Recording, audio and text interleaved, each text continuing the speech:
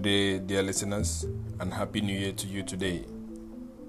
It's been a really long time since the last podcast, but we're live again, and God be praised. Today, we're going to be looking at the why question. I repeat, the why question. We're going to be looking at the essence of birthdays via spiritual levers. So, join me. Let's put on our spiritual lenses and X-ray the essence of the birthday experience. Before we delve into the matter on ground, to give us a little context, we're going to, as our custom is, listen to a poem, a song by a renowned musician, the Generation Z and the millennials, maybe the older millennials may enjoy the piece. However, this will set the stage for what is to come. So, ladies and gentlemen, welcome with me, Evie Ednai Ogoyi. Enjoy.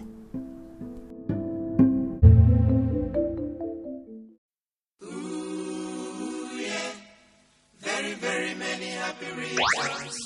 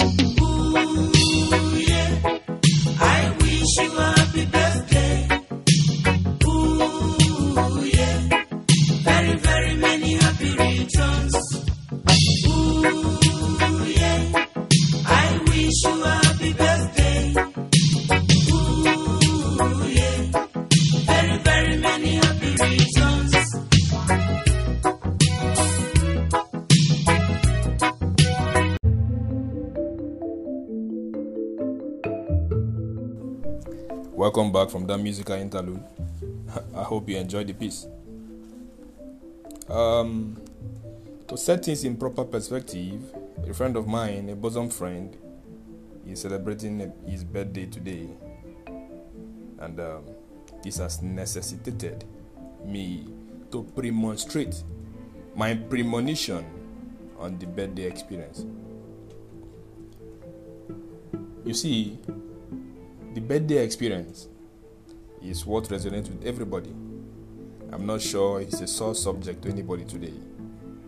It is a subject people look up to. In fact, some people I know book you for time 6 months, 8 months are for time, for the birthday experience. However, social science, natural science, clinical science have failed to answer the question what the essence of life is. Why are we here? What is our purpose of being here? The day science answers that question, maybe science will be my authority for taking a particular position. But for now, only scriptures gives me that strong backbone or that strong reference, on the essence, the why question, why we are here. You see, the birthday thing, look at it from both sides. If you look at it from cause to effect, using a spiritual or the biblical scale. If you look at the book of, let's say for instance, Romans chapter 14 from verse 5. It clearly states there that some persons esteem one day, other people esteem another day. However, whether we esteem one day above others or we esteem all days, the underlying message there for us is we should observe all days in honor of God. Wonderful. Now, if you go with me to the book of Job, chapter 1, if you look at verse 4, if you are using the ESV version, it stated there that Job, his sons, on their birthdays, they will hold a feast in each of their houses and they will invite their 3 sisters. They will eat, they will drink. We know how that ended. It was on one of such gaiety and feasting that the whole family was washed away, wiped away from the surface of the earth. Of course, we have heard stories of people who are coming back drunk from birthday parties, and that was the end of their life, or their lives, as the case may be. So, what is this thing about the birthday that is becoming rife and spreading like a conflagration over the populace? The birthday thing.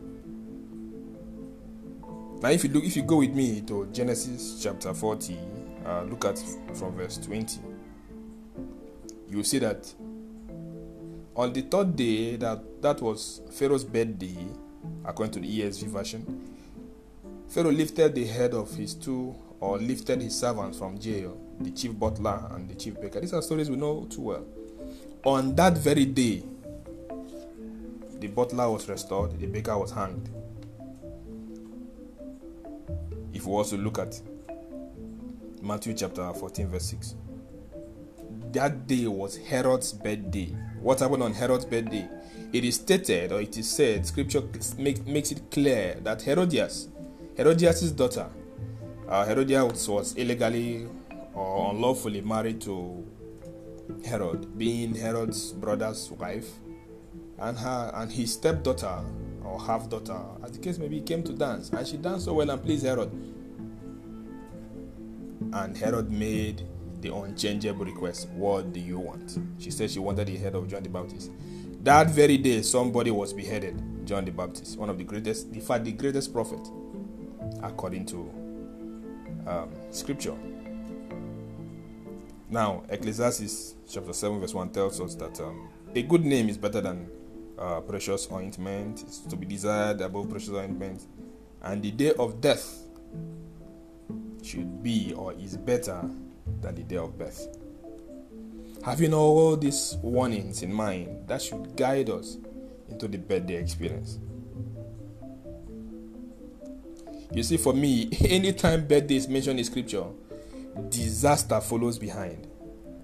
Why is that? I really do not know why. Even in today's day and age, we hear of so many frivolous activities that happen on birthdays. So, to be safe, what should the birthday experience be like? What should it really mean? Should it be a day of wild fun? Should it be a day of uncontrolled emotional display? Should it be a day of machismo? A day of flaunting our wealth or our good deeds? A day of charity? A day of public display? a day for us that is not going to be recorded in eternity. So, what should it be? From all I've gathered so far, from the spiritual context, it is a day, or it should be a day of gratitude to our Maker. It should be a day of sober reflection, of introspecting, of spiritual appraisal, and all whatnot.